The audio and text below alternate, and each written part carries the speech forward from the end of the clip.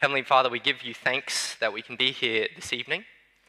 And we pray that as we open your word now, you would give us ears to listen and hearts to receive what it is that you have recorded for us. We pray that by your Holy Spirit, you'd bring us understanding and transformation. We pray this in your Son's name. Amen. Well, to be honest, my mind was completely boggled. Up on the screen is a picture from Martin Place, 2012 April. Does anybody know what this is a picture of? This is when One Direction first visited Sydney for the very first time. Thousands of people gathered outside Channel 7 studios. Some of you might have been there. Thousands of mostly teenage girls, there were some men there as well, and adult women as well, were crowded, having waited for hours to get a glimpse of One Direction, to see Harry and Zayn, and I don't know the names of the other guys, and just clamoring, and you know, some people were fainting when they just got a glimpse or a wave or a smile. They came with signs. It was pandemonium. I was really scared that day on public transport on my way to Sydney University. And I'd never seen anything like it in my lifetime. But truth be told, time and time again, this sort of thing does happen. Maybe not as intense as that day in 2012, but we do see people gathering, don't we? People gathering for a cause, something that they really care about, something they think is worth their time and their effort and their energy.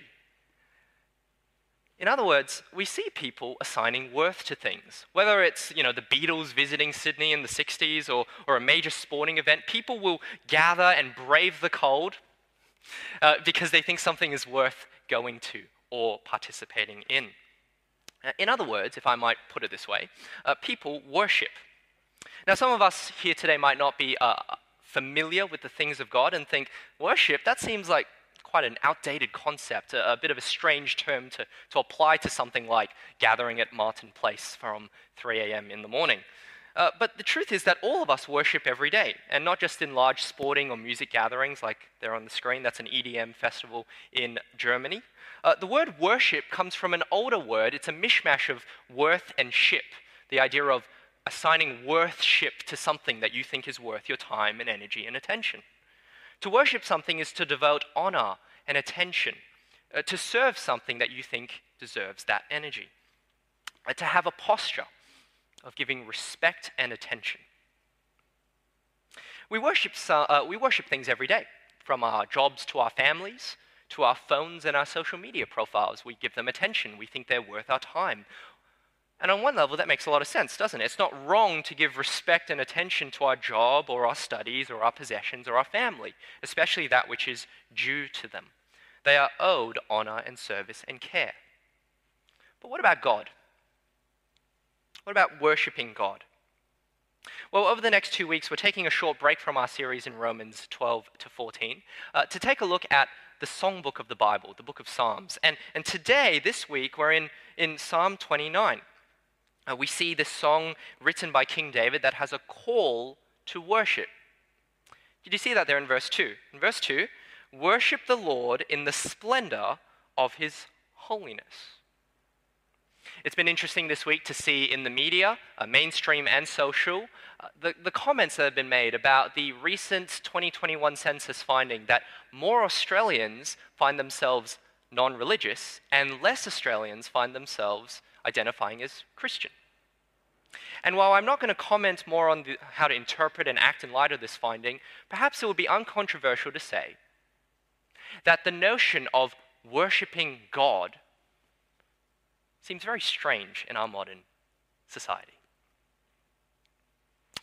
This evening, I want to help us answer this question. Why would anyone want to worship the God of Israel?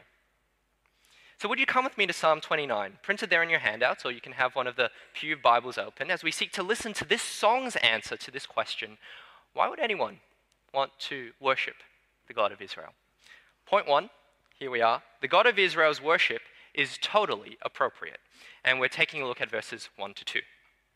Psalm 29 forms a bit of a trilogy in the book of Psalms because there are 3 psalms that are written by King David, specifically about the glory of God, and are steeped in imagery from our created world. You can imagine David writing Psalm 8 under a star-speckled sky with a full moon. Or Psalm 19, maybe David was watching a glorious sunrise or a beautiful sunset. Well, with Psalm 29, we can imagine David's hands trembling as he composed this psalm under a magnificent thunderstorm and flood-inducing rain. And as the lights of his room flicker, as the wind, is blowing through, what is it that King David wants his singers, the people of Israel, to sing about? Well, come with me to verse 1. Verse 1, ascribe to the Lord, you heavenly beings. Ascribe to the Lord glory and strength. Ascribe to the Lord the glory due his name. Worship the Lord in the splendor of his holiness. There's a lot going on here, so we need to put some pieces in place for us to understand all the different nuances. But you see that David invokes the personal name of the God of Israel. You see that there when you see the capital L, capital O, capital R, capital D. When we see that in English, that is the English way of us denoting what God's personal name is in the original language. And in these verses, the psalm calls 3 times for something to be ascribed to God, to be given to God, to be recognized as rightfully belonging to God. Namely, glory and strength. You see that there in verse 1. Ascribe to the Lord glory and strength. The God of Israel is the God of glory and strength. But what is glory? All right, well, what is it? Well, I've come up with a very technical and long definition. Here it is up on the screen. Glory is the splendor of something awesome. And every time you say glory and you define it, you have to do that hand motion as well. Glory is the splendor of something awesome. It's when you see something and go, wow, that's really cool. Or wow, that's extraordinary. Or wow, that is radiant. That is amazing. Glory describes what Roger Federer's forehand is like, right? Hitting something, it is one of the most beautiful shots in all of tennis. When you look at that, you go, wow, that's a cut above the rest. Glorious. Or when 2019's Avengers Endgame was going and the climactic scene happened. Look, this came out 3 years ago. If you haven't seen it yet, you don't really care. But in that climactic scene, right, 11 years in the making, all these heroes coming together in this awesome moment, Alan Silvestri's score rising, and you're going, wow, this is amazing. I've never seen anything like this before. Glorious, right? Amazing, splendid, the splendor of something awesome. When you look out at the ocean and you see the sun's light glistening across the water, you go, wow, that's amazing. That's awesome. Glory is the splendor of something awesome. And when we speak about God's glory, it's the splendor of his holiness, as you see there in verse 2. The God of Israel is holy, meaning he is completely other and separate and unlike anything or anyone else. He's in a class of his own. And to see that, to see God's complete otherness, to recognize that, that's the glory of God. Whenever the Bible speaks of God's glory as a thing, it's talking about a way in which God has revealed his presence to show more of himself. Every time the Bible talks about the glory of God, it's talking about a way in which God has shown more of himself in some way, appearing so that others can see and recognize and ascribe just how significant he is, how other he is, how different he is, how extraordinary. And so the psalm calls for God to be recognized and regarded as glorious because he is. That's what we get from verse 2 when it says that this glory is due his name. This isn't a call to respect and honor God more than he deserves or to see him as more awesome than he really is. Rather, this is about ascribing what is real, what is rooted in reality, what is totally and completely appropriate. One of my favorite actors is Hugh Laurie, Blackadder, House, even Stuart Little. He's the father in that, Anyway, but Hugh Laurie, in a 2006 interview, he was sharing about an incident that happened where he realized that there might be something wrong with him. He was at a demolition derby, and upon seeing 2 cars smash together and explode, he realized that he felt bored. Just look at this quote up on the screen. In an interview, he said, "Boredom is not an appropriate response to exploding cars." Hugh Laurie examined himself and saw that what he was ascribing wasn't the right response given what he was perceiving. And he made the conclusion that something was wrong, and he ended up getting some professional help. There are such things as inappropriate responses to what we are perceiving, what we are observing. For example, indifference to the death of a loved one, or excitement at the pain of an animal. And there are inappropriate forms of worship as well. For example, giving honor to corrupt rulers and figures. But there are also ways of worshipping inappropriately where worth is not assigned to people who deserve it. So for example, if you don't follow your boss's instructions, or if you think that Roger Federer was not ever really good at tennis. The claim of this psalm is that the worship of the God of Israel is completely deserving, wholly appropriate because of who he is. Giving your time and energy and attention to the God of Israel is a right recognition of who he is. And this makes him different from other kinds of deities. This is a really important point. You see, the reason why people would want to worship the God of Israel is not to appease him, as if we need to give him some stuff in order for him to like us and to accept us. No. The claim of the Bible is that all of us have misordered desires. We are all bad worshippers.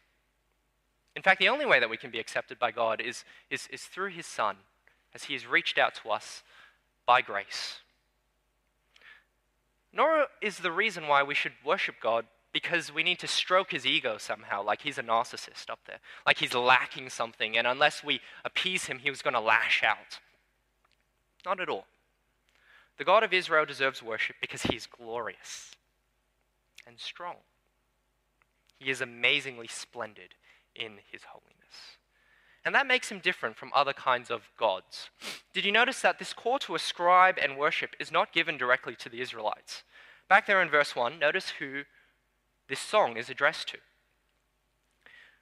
David isn't calling on the Israelites of his time to worship God. In verse 1, he's addressing the heavenly beings, which could be a reference to angels. It could be a reference to other cosmic entities. But the point is this: God is not another deity amongst a plethora of others to be tossed aside, to be ignored. He is the one who possesses ultimate glory and strength. And if the heavenly beings are rightly called to worship God, then surely we have earthly beings should as well. The first reason why anyone would want to worship God is because his worship is totally appropriate. That's point one. Let's come to point two then. Point two, the God of Israel's voice is thunderously strong. And we're looking at verses 3 to 9. Verses 1 to 2 were like the rousing introduction of the song, kind of like the first 36 seconds of Fight Song by Rachel Platten, or the first 56 seconds of everyone's favorite Christmas carol, All I Want for Christmas Is You by Mariah Carey. The song hasn't really kicked in yet, but you've got this rousing introduction that sets us up for the rest of the song. And here in verses 3 to 9, the song really kicks in. And I do apologize, the best example I could come up with for what's going on here is Rick Astley's Never Gonna Give You Up. Because what's going on in that song is you've got the chorus that keeps repeating and repeating, and it's the same few words that he starts with, and he's just giving you a flurry of descriptions that almost threaten to overwhelm you, but he's really making the same point, right? Never gonna give you up, never gonna let you down, never gonna run around. I won't do the rest. You get the idea, right? Same few words, flurry of descriptions, basically saying the same thing. Well, here in Psalm 29, the words are the voice of the Lord. This aspect of God's holiness is put on display. Because in these 7 verses, the voice of the Lord is mentioned 7 times, with a flurry of imagery, including that of a thunderstorm and flood-inducing rain. Just take a look at it with me. Verse 3, the voice of the Lord is over the waters. Verse 4, the voice of the Lord is powerful. Verse 4 also, the voice of the Lord is majestic. Verse 5, the voice of the Lord breaks the cedar trees. Verse 7, the voice of the Lord strikes with flashes of lightning. Verse 8, the voice of the Lord shakes the desert. Verse 9, the voice of the Lord twists the oaks and strips the forests bare. This flurry of images threatens to almost overwhelm us, and yet we realize they're making the same profound point. God's voice is thunderously strong, powerful, majestic. And did you notice how the voice of the Lord and God himself, they're pretty synonymous, aren't they? Look at verse 3. In line 1 of verse 3, it's the voice of the Lord that's over the waters. But then in line 1, it's the voice of the Lord that is over the waters. And in line 3, it is the Lord who is thundering over the waters. Or verse 5, in line 1, it's the voice of the Lord that breaks the cedars. And then in line 2, it is the Lord who is breaking in pieces the cedars of Lebanon.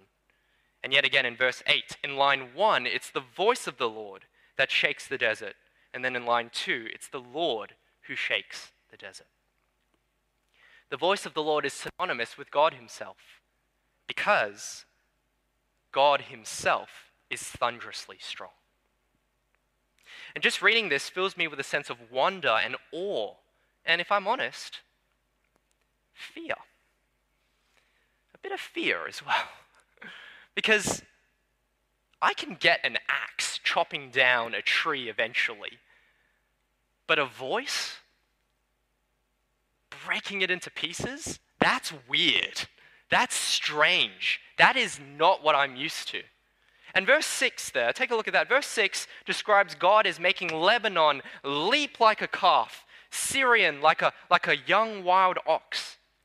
These two lines here in verse 6 are describing the same thing, as Syrian was a mountain cluster in Lebanon. And what's going on here is that Lebanon, Syrian, the idea is that God himself makes this land and this mountain move. This isn't a good type of leaping. This isn't like, a sheep or a goat jumping up with its legs in the air and leaping away in joy. This is galloping away in fear, jumping away like a scared ox. God makes the very land and mountains themselves jump away in fearful retreat. Yes, I feel wonder and awe, and it fills me with fear as well. I wonder how it makes you feel. But we do know what the beings in God's temple feel. There in verse 9, at the very end, the response of all those in God's temple is to cry out, "Glory." Now, this could be God's physical temple in Jerusalem, even though at the time of David, the temple hadn't been built yet. Although, we know that later on, when the temple was built by Solomon, the people would have sung this psalm there as well. But it could also be the heavenly temple, the temple in heaven, God's heavenly temple, which would make sense because in verse 1, we saw that this psalm is addressing the heavenly beings and calling on them to ascribe glory to God. Here in verse 9, having seen the splendor of God's holiness, specifically through his thunderously strong voice, they do just that. I think that this also makes sense of what's going on here with the references to Lebanon and Kadesh. Because in the ancient Near East, there were people who worshipped different gods, and one of those gods was the storm god Baal. And without getting too much into the details, some of the literature of the time of these surrounding people held special significance to the land of Lebanon and to features like Syrian and the desert of Kadesh.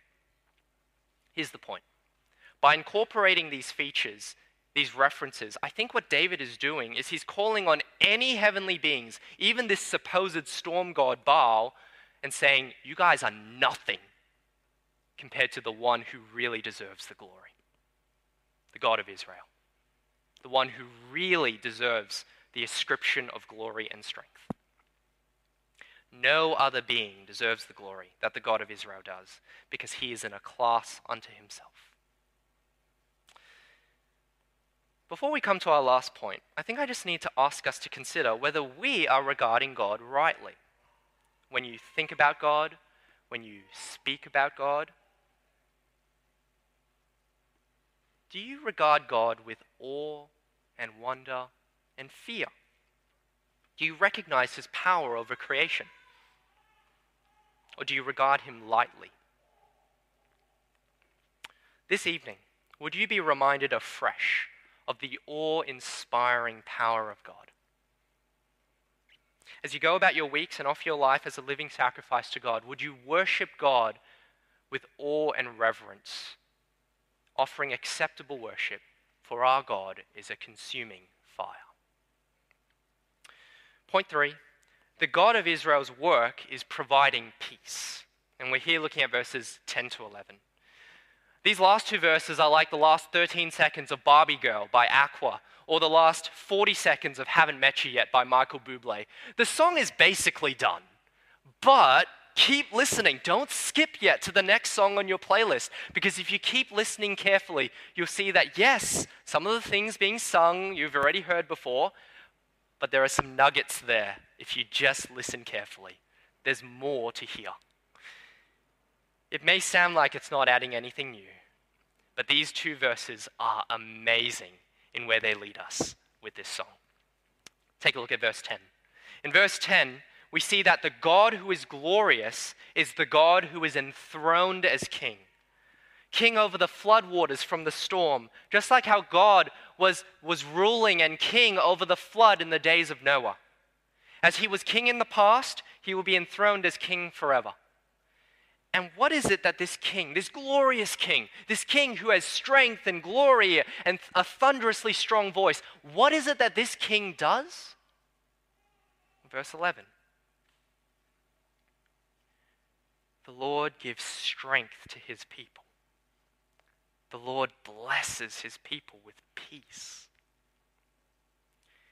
See, at the end of this psalm, after this rousing, global, cosmic, glorious song about God and his power, where does David want us to end on?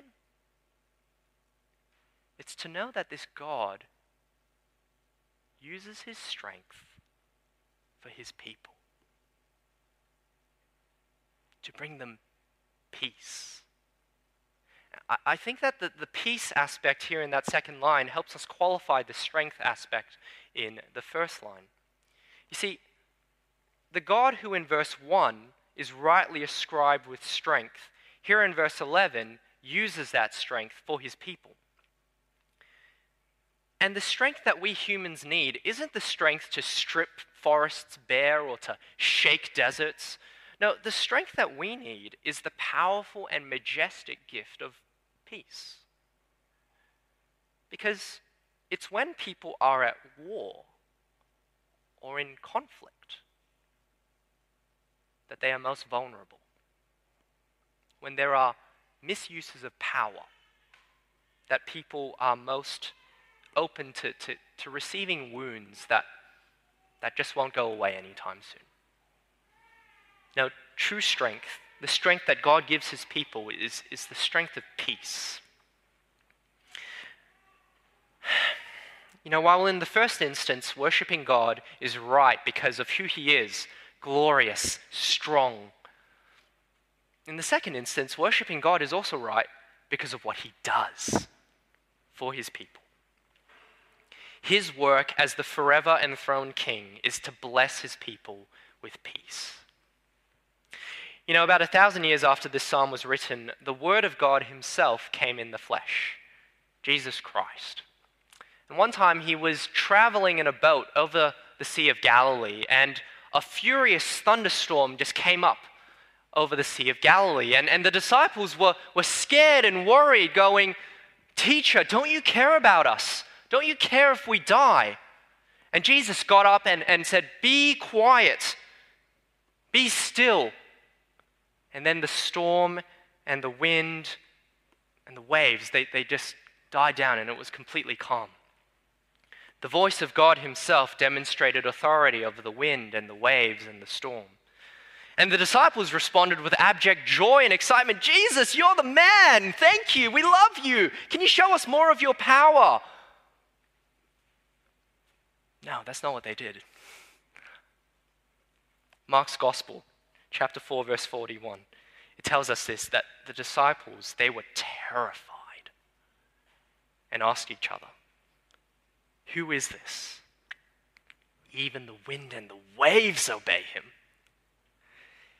You see, in Jesus, we see that the power of God, the Word of God, the one who came from the voice of God, is to be feared.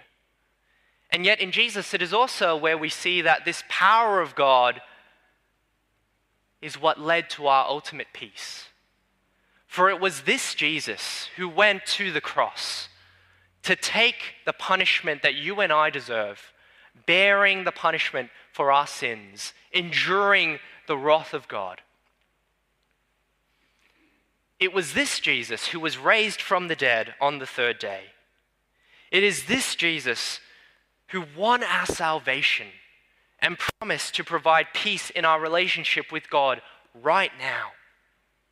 To call us and transform us to be peacemakers right now with our hands and our feet and our words, and who promises one day when he returns and ushers in the new creation to bring us lasting peace forever. Is this Jesus who we have come to call Lord, who is the God of Israel, the one who will bring us into the new creation, where we will enjoy the splendor of God's holiness, face to face, forever. Why would anyone want to worship the God of Israel? Well, firstly, because it is totally appropriate. And secondly, because his voice is thunderously strong. He is holy. He is different. And thirdly, because God makes it his business to provide peace, now in part and in the future, completely.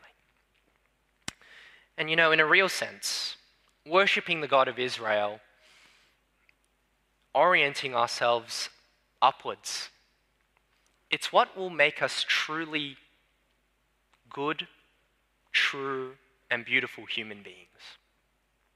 Because where does the desire to dominate and oppress come from?